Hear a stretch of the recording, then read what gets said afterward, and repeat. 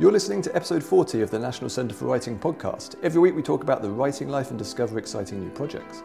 It's April 17th, 2019 here at Dragon Hall in Norwich. I'm Simon Jones and I'm joined by my esteemed colleague Steph McKenna. Hello. Hi Steph. Hello. So we had another lovely Dragon Hall salon last night. Thanks to everyone for coming. Just to mention that we don't have one next month because the Norfolk and Norwich Festival is on, but we'll be back in June with something quite special.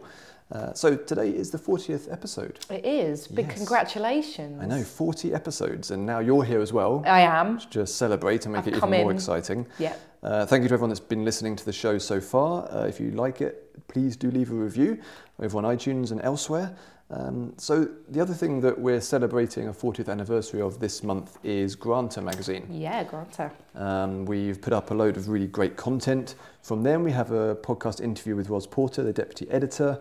They have given us some brilliant insight into a reading list of different literary magazines, including themselves, of course, tips for how to submit to literary magazines. Oh, brilliant. And we are also putting up extracts from various articles from their archives, so do check out the blog for that kind of stuff. Really great read.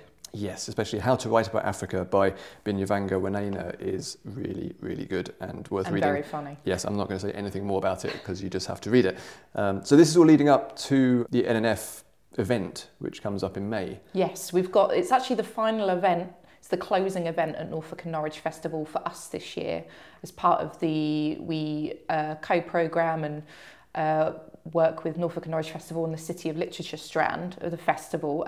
So we begin on the 11th of May and then we have the big City of Literature weekend, which is lots of events in Chapelfield Gardens and at Dragon Hall from the 24th to the 26th of May. And the final event on the Sunday at 3 p.m. at Dragon Hall is this event with Granta magazine. It's called The Path to Publication, 40 Years of Granta. And it's an event that will be taking place with Sigrid Rousing, who's the current Granta editor, and Ian Jack, who's a Guardian journalist. And they are going to be talking about the history of Granta magazine, its kind of 40 years, and also looking at the practical skills and sort of insider knowledge needed to succeed in your journey to publication. So it's a celebration of the magazine, and it's a really useful, practical discussion of how to submit to magazines, as you were saying, how to get their attention, how to get featured, and those sorts of things. So it's I think it's going to be a really good event for readers and people who really enjoy reading Granta magazine, but also useful for anyone who's kind of seeking publication, particularly in sort of literary magazines for the first time. Yeah, and if you're not familiar with Granta, do go and have a listen to our interview with Ros Porter, because she gave a really brilliant intro and little bit of history to the magazine, and then come along to the NNF event because it's going to be fantastic. Also, I should probably mention that if you join one of our Creative Writing Online courses, you do get a limited subscription to Granta for a few weeks, 12-week subscription, so you can get a really good sampling of what they do while you study on one of our courses, which is very exciting. So today, we have a conversation between Elif Shafak, Patience Agbabi, Charlotte Higgins and Evie Wyld, which took place at the Free Word Centre a few weeks ago, and I believe you were there. I was, yes. I was lucky enough to be in attendance. So this was an event that was kind of the second event after our big international literature showcase launch at London Book Fair, which I imagine was more of a kind of industry-focused event, and this event at the Free Word Centre I'd say was a little bit more reader focused. So the writers and Elif were talking about their own work and their own ways of writing and the things that they enjoy in reading as well, actually. And they were particularly talking about women writers and women readers and what it's like to kind of live and write in the current landscape, in the current world. And Elif was sort of leading that discussion. It was really interesting. It was a very positive discussion, a very supportive discussion. It was quite intimate as well. It was quite a small space at the Free Word. Definitely wasn't as big as I imagine London Book Fair was at Olympia. So I think it was a really nice discussion for anyone who's read their books before or is sort of interested in some of the big general themes that they... I think what's really nice about what Elif's done with the showcase this time round is she's so aware of are turbulent times and yeah. liquid times, as she calls it, I think. But she does always come at it from this position of optimism and what can we do about it and what can writing do about it. And like you say, the LBF event was very industry focused because that's what London Book Fair is. But what you really saw in the audience there, despite it being this industry thing where everyone's been wandering around for 8 hours and they've all got sore books, feet. Selling books, Exactly. It's all business. But despite that, the audience who was there was so passionate and excited, at the end of quite a long LBF day. And I think that's something that Elif just seems to conjure up. Yeah, anyone I think so. In her orbit just Anyone gets in her excited. presence, I think, just feels very excited. And that was absolutely the feeling I got from this event at Free Word as well. It was that Elif was sort of asking questions, about some of the difficulties that these female writers might have had in kind of writing and publishing, which they were very open about. But sometimes she'd ask, have you had difficulty with this? And they'd say, actually, no, I've had a great time. It's been really supportive, been really positive. So it was a really optimistic look, I think, at what is quite a turbulent time, as you say, at the moment. Yeah, and that was, like you say, part of the International Literature Showcase, in which Elif has selected 10 phenomenal women writers who are working in the UK today. You can find out more about that at the National Centre for Writing website over at nationalcentreforwriting.org.uk/ILS. And the ILS is, of course, a partnership project between us and British Council. So let's hand it over to Elif to introduce the amazing writers she was talking to. To me, to be asked to do this together with the National Centre for Writing and the English PEN and the British Council was a big, big privilege. I'm very excited to be with you, with Charlotte Higgins, with Patience Agbabi and Evie Wyld. They're very different in their styles, the subjects they deal with. And in so many ways, I think their work speaks to our mind, speaks to our heart, and challenges so many boundaries. And I want to start with a very general question that I raised in our first event at the London Book Fair when we first got together, and that was about identity. So if you don't mind, Patience, I want to start with you. How central is it for us, for you, identity? You are a poet, you're a performer. When I look at your work, one of the things that stays with me so vividly is the power of your faith, if I may put it this way, in words, whether it's written word or spoken word, the way you weave together performance and literature and the art of storytelling. I grew up with a grandmother who maybe opened for me the world of oral culture, oral stories. And to me, it's always a question, this gap between written culture and oral culture. And when I look at your work, I see a bridge there. But how important is it to be introduced as, with an identity? Or do you just want to be called a storyteller, a speaker, a poet, and nothing else? Or is it important to be a woman, to be this, to be that? Our identity is important for us.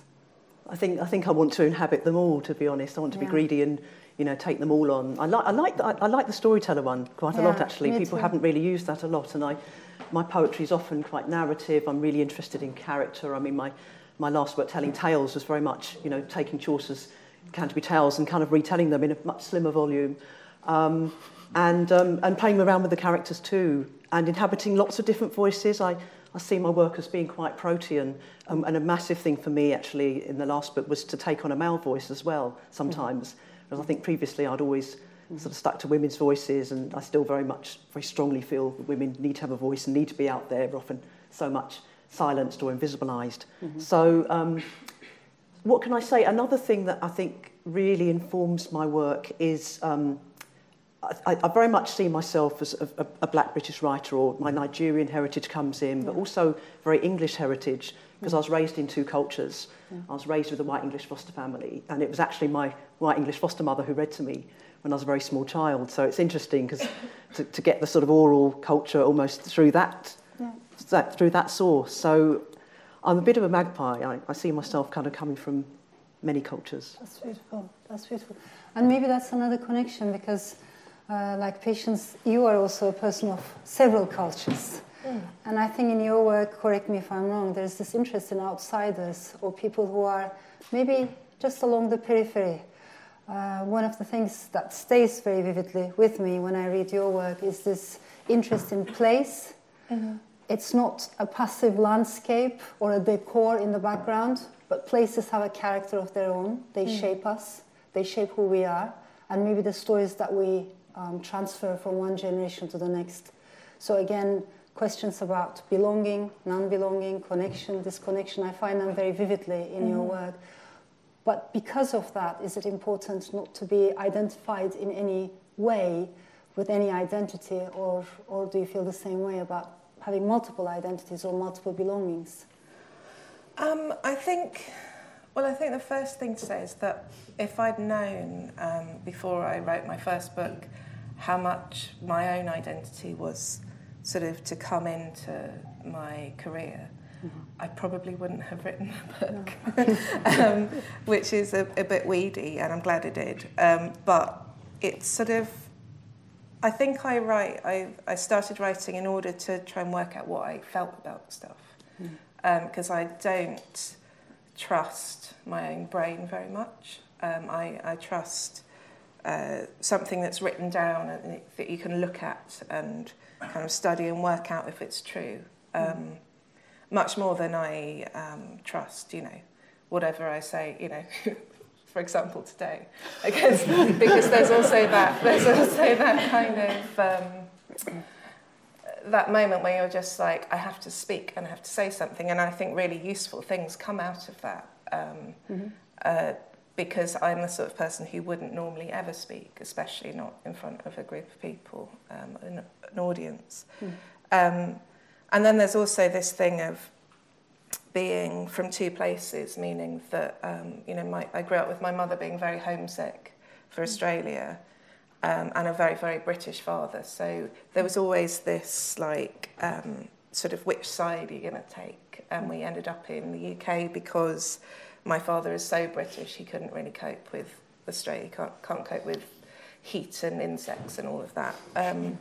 So it felt to me like I wasn't properly English, and then also definitely not properly Australian. And it was really a way of connecting with Australia when I started writing, I think. Is it a very personal question if I ask how you raise your child? I mean, do you want...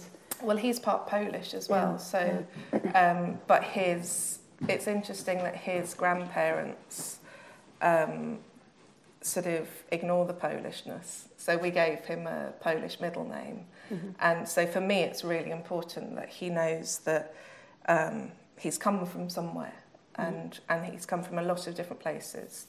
But, as far as I know, my mother-in-law has kind of kept zipped about her childhood. So it's for me, it's like the most fascinating thing, and for her, it's something to never talk about. Yeah. Charlotte Higgins, I never had the chance to tell you this, but I moved to London. I've been commuting between Istanbul and London, and your work, following your words, it was very important to me. And I know in this country the word intellectual doesn't have a good connotation, unlike other countries. I've never understood that. But to me it's so important, to see women devoting their lives to words, knowledge, books, research, and also interdisciplinary work, weaving different disciplines from history to philosophy, from poetry to drama. And I see that in your work. And the fact that you do that not only through books, not only through journalism, but also through new digital technologies, blogging, that is fascinating, how you weave all that. And that's why I'm going to ask you the same question. Are you comfortable with one identity, singular identity, or is it important for you to go beyond that? I think in the terms that you've asked the question, it's absolutely crucial to me, I feel, somehow to have this dual identity as somebody who... I work at The Guardian. I'm the chief cultural writer of The Guardian. I sit in a room. To my right sits Gary Young. Opposite sits me, Polly Toynbee, Aditya Chakraborty.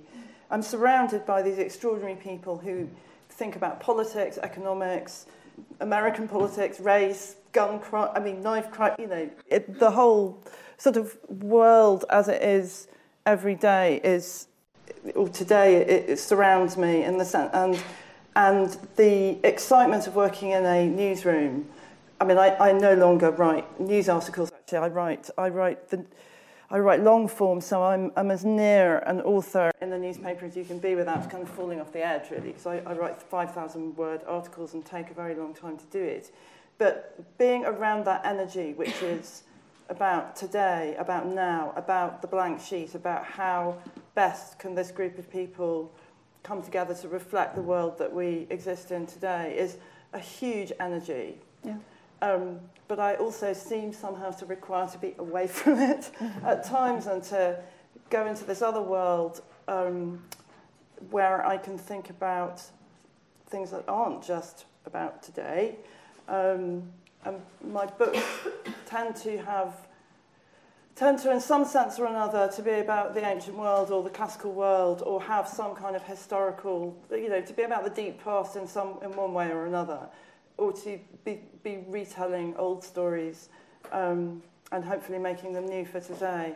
And having those two things, the present, the now, and this extraordinary kind of enormous universe of ideas, stories from another time, but that speaks absolutely to our time, and a place that I can write much more freely and much more formally, inventively, and I think that I'm very, very lucky to be able to have both those things, and I completely, I rejoice in this dual identity of journalist and author, which can sometimes be quite conflictual, because being a journalist can make you less seriously taken as an author, because somehow journalists are regarded as skimming lightly over the top of events, rather than having the patience and craft to be able to sit down for a long period silently and produce a work of art. But I aim, at least, to try and do both. Yeah, in a very unusual way, absolutely.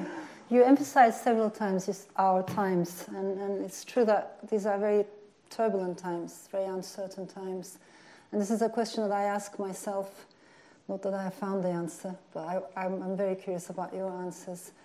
Is it important for writers, storytellers, for poets, fiction writers, journalists to speak up in the public space, to become, in a way, more politicized? Or do we have, sometimes it feels to me like we don't have the luxury of being non-political about core issues, not in a partisan way, not in a party politics way, but about the loss, the dangers facing core issues.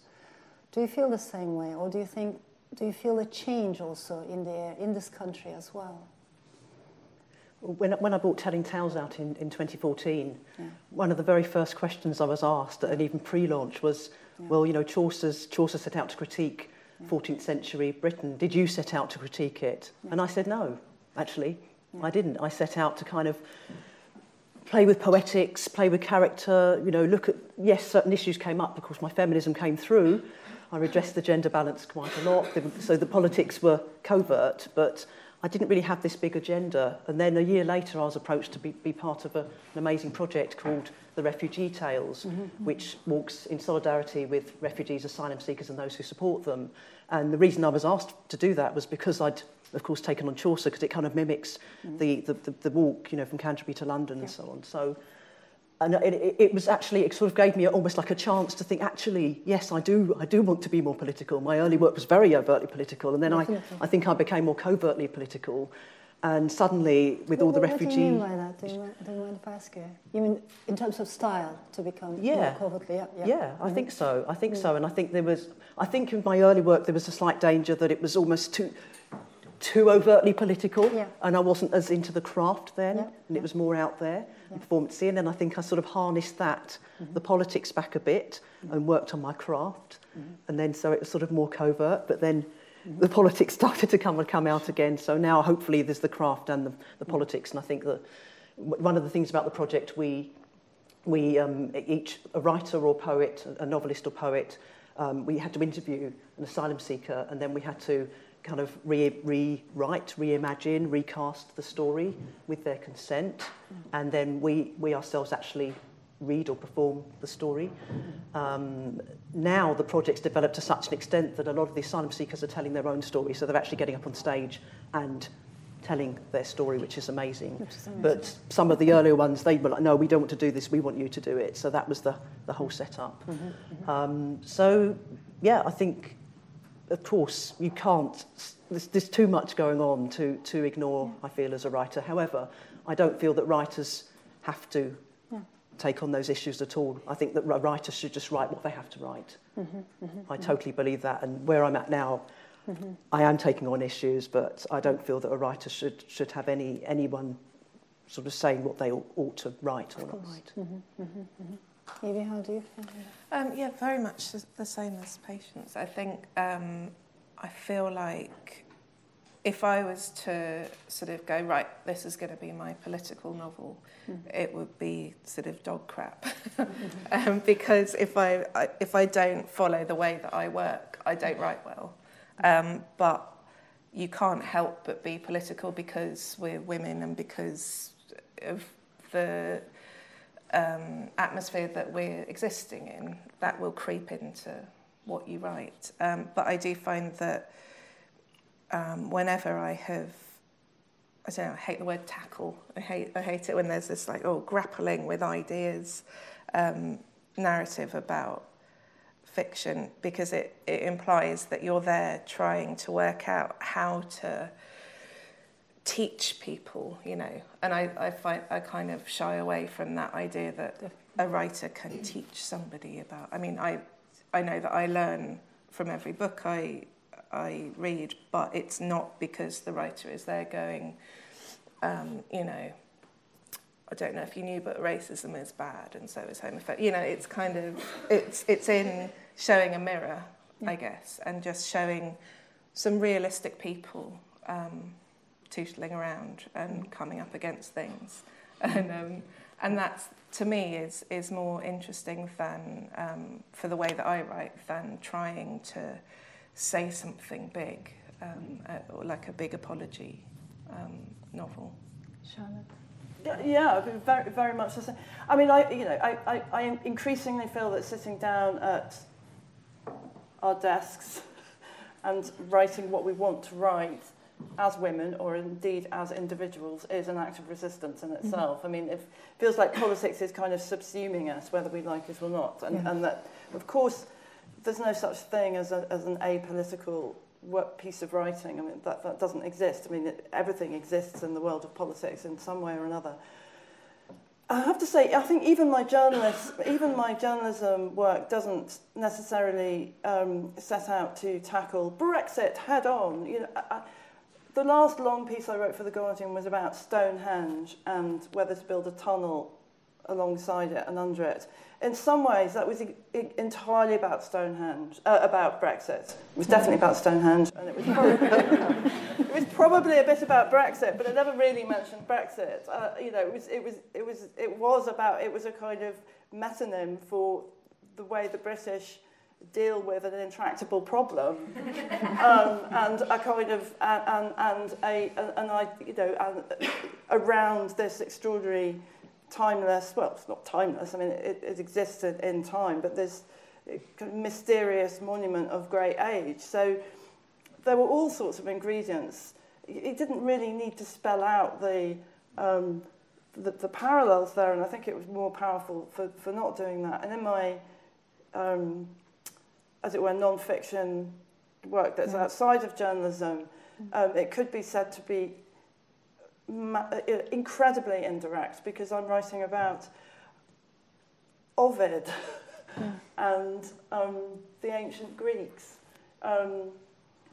But of course, like Patience, also rewriting old stories, sometimes it's all about how, those old stories only really exist when we reactivate them with our own reading or our own rewriting or our own confrontation or encounter with them. And so, of course, I bring everything about myself to them, and a lot of that is political.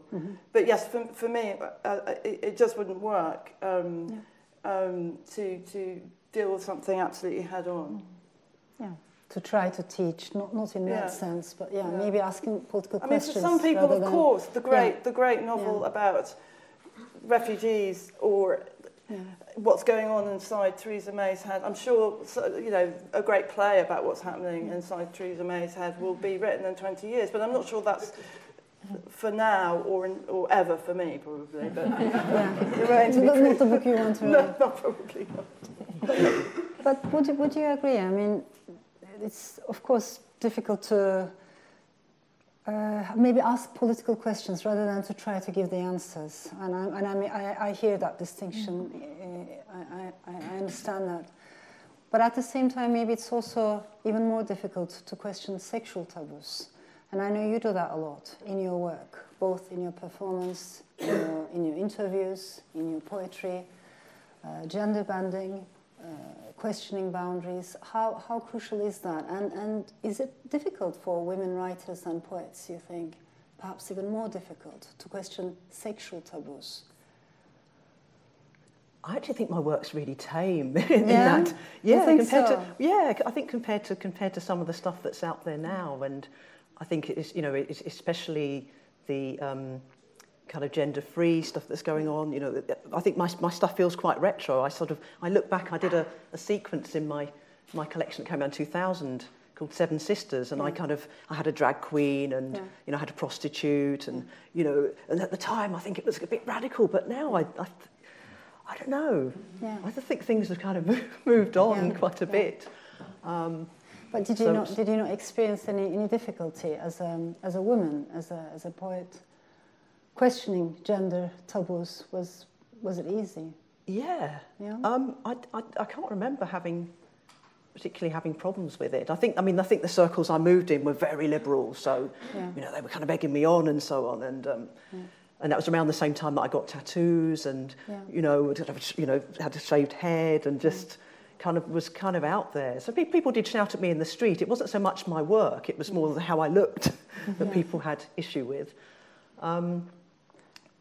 It's fascinating how you call it tame. I mean, when I think of Invisible Ink, your work, particularly around that time, I find it quite very progressive, very radical for that time, and not everyone was ready to hear that voice. That's really so interesting. I find it really progressive, yeah. I have been invited to Nigeria a number of times, and then often the invitation has been reneged because they've then sort of read the work and actually realised that. So, it suddenly hits you, though, that it's very easy for me to be sort of radical here. Yeah. Not even thinking I'm being radical, and then you suddenly, you're up against another culture, and you're very aware. Yeah. And my dad has kind of read my book. My dad is incredibly liberal, but he's sort of read my books. I don't think he's really read them. I think he's just sort of proud of my daughter's published and doesn't really read them. I think if he did read them, he'd be completely freaked out. Yeah.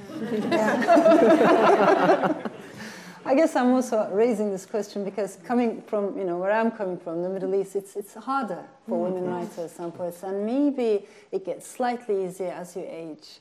So we want to age as fast as we can, where I come from. So I was curious about your personal experience, and in your work, even when you describe violence, nature, there's other side that we're not maybe seeing, that how you show us the invisible within the visible, or vice versa, beauty and violence. I'm very intrigued by that dialectics that I find in your work. But did you experience any difficulty?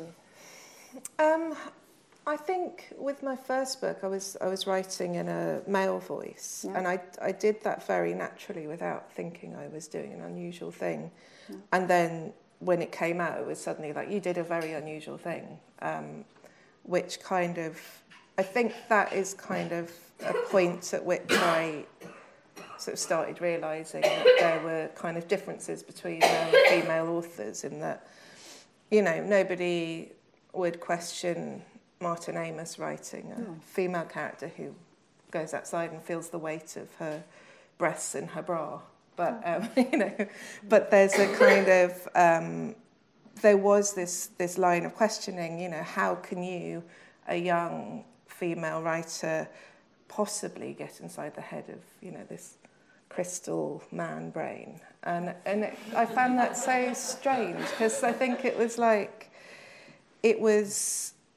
it was the first time it was really kind of put in such stark terms that there is a difference between serious man writing and then female writing, and the kind of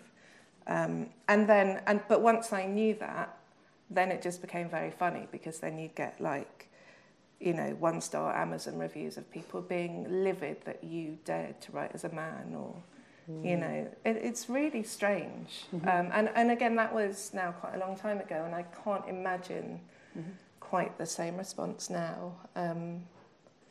But I suppose that's the, you know. And then when I did an interview when I was pregnant, and I was always very kind of like, don't mention you're pregnant, because it's got no bearing on, you know, a man wouldn't mention that his wife was pregnant, so but it did come up in the conversation, and the interviewer, you know, left it in, which is completely fine. And then just immediately these comments about like, oh, stop whining ducks, you know, kind of, and you realise that just by mentioning your femaleness and the body you exist in, that there are certain things that will rub people up the wrong way. So that was interesting. But quite helpful in a way for these things to sort of show their claws. Sure, I think. Sure. And was it helpful that you started publishing at a quite young age, actually? I guess so. Yeah. It got me out of PC World, so that was good. I don't know what I would have done otherwise. I'd be temping somewhere. So, and you know, the same problems exist whether you're temping or writing novels. So yeah, it's funny to have some kind of voice that you can, you know, make these proclamations with. But I wasn't expecting to have that. But it was really interesting to be able to sort of meditate on that in writing the books. Books take me quite a long time to write, sort of 3 to 4 to 5 years. And it is a chance for me to just sort of look at stuff closely, I suppose. Well, I was thinking, as you were Sexual speaking... taboos as well. Yeah. Well, the great thing about writing with the classics in mind, with Greek and Roman poets, and they've kind of been there and done that. And there's... in fact, I'm sure one of the reasons why I became obsessed by Latin and Greek poetry when I was young was that all the sexy bits were in the Latin class. So there was E.M. Forster in English, love E.M. Forster, but all these really incredibly filthy poems in Latin, which is a great pushed one on to improve one's translation skills. They weren't necessarily on the syllabus, you had to flick through and find all these filthy Catullus poems. But dealing with that kind of material, as I do in my last book, Red Thread, which is about the idea of the labyrinth, and it starts with the myth of the labyrinth in Crete, and there's lots of Virgil and Ovid and Catullus winding its way through that book. And of course, the maleness of the voices of the ancient world is incredibly overpowering. I mean, there are women writing, and they're very few. And you know, thank God for Sappho. You know, who is this sort of wonderful, who turns male voices on their heads. You know, she takes Homer and reverses it and does her own thing with it in this wonderful way. But there's very little of her, and there's only one complete poem. So you're dealing with these incredible but beautiful tiny fragments. For the most part, it's incredibly male-voiced. Now, male-voiced in an extraordinary, flexible and exciting way. I mean, it's men who create characters like Medea and Clytemnestra and Helen of Troy, and but a little like Patience, one wants to roll up one's sleeves with those characters from time to time and perhaps do a bit of reversing of certain patriarchal, misogynistic myth-making. And that's, in a sense, that's very fertile and exciting. I realised the other day that as I was reading a Homeric hymn, as you do, because I'm in the process of rewriting some myths, thinking about Greek myths, I realised all these wonderful, beautiful descriptions of the female body. You know, women are always lustrous haired and clear skinned, and they're wearing wonderful. There's something about that era in poetry. Everything's always glittering and gleaming. It's the poetry of praise. But it's really hard to reverse that into the male body, into the female gaze, or a kind of queer gaze. It's actually quite hard once you start talking about the gleaming limbs and the lustrous hair of the male characters, which makes you realise how acculturated we are to that male voice and how persistent it is, and how, you know, I kind of do feel a sort of political responsibility actually to mess around with that and to disrupt and problematise that, particularly when actually in certain corners of the far right at the moment classics is being manipulated and used as by white supremacists. It's actually really important for non-white people, women, and non-heterosexual people to assert their claims over that kind of world of literature. So it's also a bit of a class issue here, isn't it? You know, as if. Well, it shouldn't be. But I know you're challenging that. You want to make it much more egalitarian, accessible. But the perception, let's not give Boris Johnson a monopoly over quoting Latin. Yeah. I mean, that really annoys me. Yeah. You know, when people quite rightly say he's absurd and ridiculous for talking about the Carthaginian Wars in relation to the latest twist and turn in the current political debate. I mean, I hate it too, but it sort of shouldn't be. It shouldn't be elitist. We should all be able to talk about the Punic Wars in relation to the current political debate, even though I have to say I didn't think there was... It was a completely false analogy, but there we go. But what you said is so interesting to me.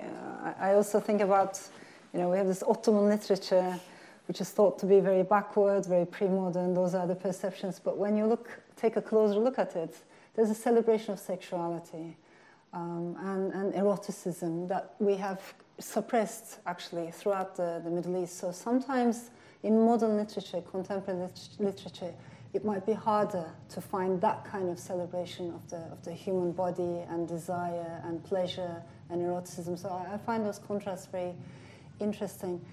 But something you said, I think, ties very much into your work as well, the gaze. Who tells us the story? Who has the right to convey the story?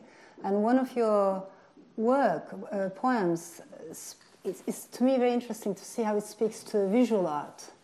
When you take a painting and look at who's telling us the story, and the gaze of the characters on the sides. What are the stories that haven't been told? The silences. I think as writers, I don't know if you'd agree, we're of course very much interested in stories, but we're also very interested in silences. So is it important for you the gaze? Whose gaze are we following when we look at ourselves, to each other, to society, to female body? And is it important to subvert that gaze? Yes, very, very much so. It's weird. In my head, I'm thinking, can I mention the novel? Can I mention the novel? Am I allowed to mention the novel? I won't go into too much detail on it. Okay, I've just written a novel, and I've just written a novel. Well, hey, and the publisher's in the audience. And the publisher's in the audience. So I'm allowed to, but I won't say very much about it, except to say that one of the things I wanted to do was actually have a young. So she's 11/12, a very young black woman's voice, and sort of inhabit that voice and take that on. But she has a very unusual perspective.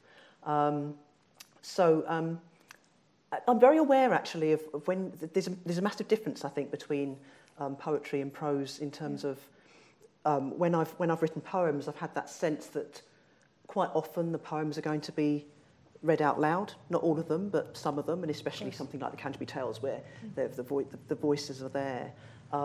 So you become maybe more, I don't know, more aware of writing, of your voice maybe being different from the voice that you're creating. And in creating that work, I was very aware of writing voices that I couldn't even voice myself, so I wasn't even going to perform them, and yet they would somehow be performed. Whereas I think when you're writing prose, it's more of an internal voice. Yeah. I don't know maybe you can help me out here a little bit, because we were talking behind the scenes a bit about almost how when you're writing prose, you're hearing voices, but they're not kind of coming out. You're not interacting with people. It's more sort of hidden. Whereas one of the things that I love about poetry and my relationship with it is the egalitarian nature, where you can kind of perform and everybody can experience it. You know, even someone illiterate can just hear it and enjoy it. So maybe I've gone more into the sort of sound music thing than the visual thing. Is that what you say? Is that why you say you also enjoy listening to poetry in Russian or Chinese, even if you don't understand? It's the sound, the rhythm. Yeah, very much so. And I'm really interested in how that interface of poetry with other art forms. So, you know, you mentioned the visual and the gaze, and but how something like film, you know, everybody can just kind of see. It goes beyond language, maybe. Where language sort of interfaces with visuals, where language interfaces with sound, where you don't actually have to understand the individual words, but somehow it's having some kind of physiological effect on your understanding. Definitely. You know, there's a quote from T.S. Eliot. I shouldn't quote T.S. Eliot really, but I do sometimes. Do please. So I will. Sorry, in this company, something like good poetry communicates before it's understood, and I'm not into all poetry being really intellectual and really difficult. So he said a lot of stuff that I totally disagree with, but I like the idea of the poetry communicating on all sorts of levels, and maybe on that sound level or that visual level initially is very important. I probably haven't answered your question at all. No, you have indeed. Taken it Beautiful. That was a beautiful answer. Actually, Evie was sharing something interesting with us when you said back the scenes about deafness and the sounds we hear internally as novelists, prose writers. Yeah, I'm very bad at talking to people on the phone, and I went to the doctor about it, assuming I was going slightly deaf or something else, mad. And he said that a lot of novelists and creative people get this kind of weird deafness where they forget how to listen to people because they've got their own inner monologue going on, and which seems like the most selfish, awful thing. What a terrible friend. But that sort of losing the ability to socialise and forgetting. You know, I think at 16 I was much more sort of socially adept than I am now because I've sort of bred it out of myself. It's interesting that you can do that. I was also thinking about when you were talking, Patience, about imagery. My father was an art dealer and he specialised in early 19th century watercolour, so all the sort of browns. And I found I didn't have his eye and I couldn't sort of communicate with them in the way that he did, but I did find the little tiny bits in the background which were really lightly painted, much more interesting than, you know, the two cows and the shepherd over here. The kind of little hovels in the background that you'd see, and maybe tiny little dots of figures. And that would kind of keep me entertained when I was a kid, kind of thinking about those silent people in the background. Yeah. Beautiful. Charlotte, how do you deal with that contradiction, the introvert in us that writes fiction, creative work, and then this public space, the talks, and of course in your case there's also journalism, which requires a completely different energy. How do you deal? Well, I do deal with it, but it's not totally straightforward because I seem to require a different character when I'm writing books to when I'm being a journalist. I mean, being a journalist is about active curiosity and very active listening the entire time, and also knowing when to ask the right questions. But mostly about active listening, I think, increasingly. And yes, I'm in writing mode at the moment, so that means that I'm completely inarticulate and can't really speak, leave alone, I can barely dress myself. I mean, that's it's a very, very strange place to be in. I find that I do need both, although I find the transition between one mode and the other mode quite difficult. Yes, exactly. It's like you sort of slightly get the bends in either direction. But I'm just very lucky. I mean, I'm very lucky to be able to have those two existences. So I'm certainly not complaining. Indeed. it matters to me that, first of all, the act of reading should be continuous. I think writers, poets need to be good readers all their lives. And that curiosity, that childish curiosity should be alive. But also maybe not to stay in one island, you know. And I like reading non-fiction too. I love, obviously, fiction, but also non-fiction from history, philosophy, political science, because it's all connected. Knowledge is always connected. And once what you say to me right now, maybe it's going to affect me tomorrow. I'm going to think about that. So we learn all the time. I learn a lot from your work. I'm very pleased that we had this conversation. And I hope your works, your words will be translated into many, many languages all around the world, you know, through the British Council. Yeah, because we need this. I think in these extraordinary times, turbulent times, when we're all pushed into our tribes, categories, when there's too much hatred, too many gaps, cognitive, intellectual, we need to hear each other's voices. It matters.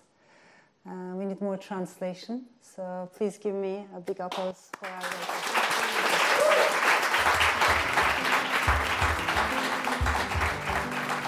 Thanks for listening. If you like Charlotte and Elif in particular, then do check out episodes 35, 37 and 39 of the podcast, where you'll find even more of them both.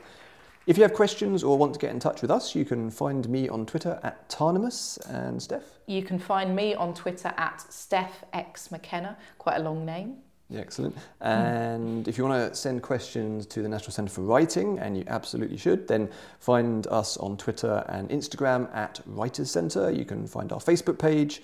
You can sign up to our newsletter over at nationalcentreforwriting.org.uk, and you can in fact also email us info@nationalcentreforwriting.org.uk. It's a very long email address. It is a very long email address. I sometimes apologise when I'm reading it out to people, but yes, it's memorable. Yeah. Prepare your fingers before typing. Yeah. Thanks again, keep writing, and we'll catch you on the next episode when we're chatting to individual Bookseller of the Year nominee Jo Hedinger, who just so happens to hail from inimitable Norwich bookshop, The Book Hive. We love The Book Hive so much. Yes, we're talking a lot about that next week. Okay, bye-bye. Thanks, bye.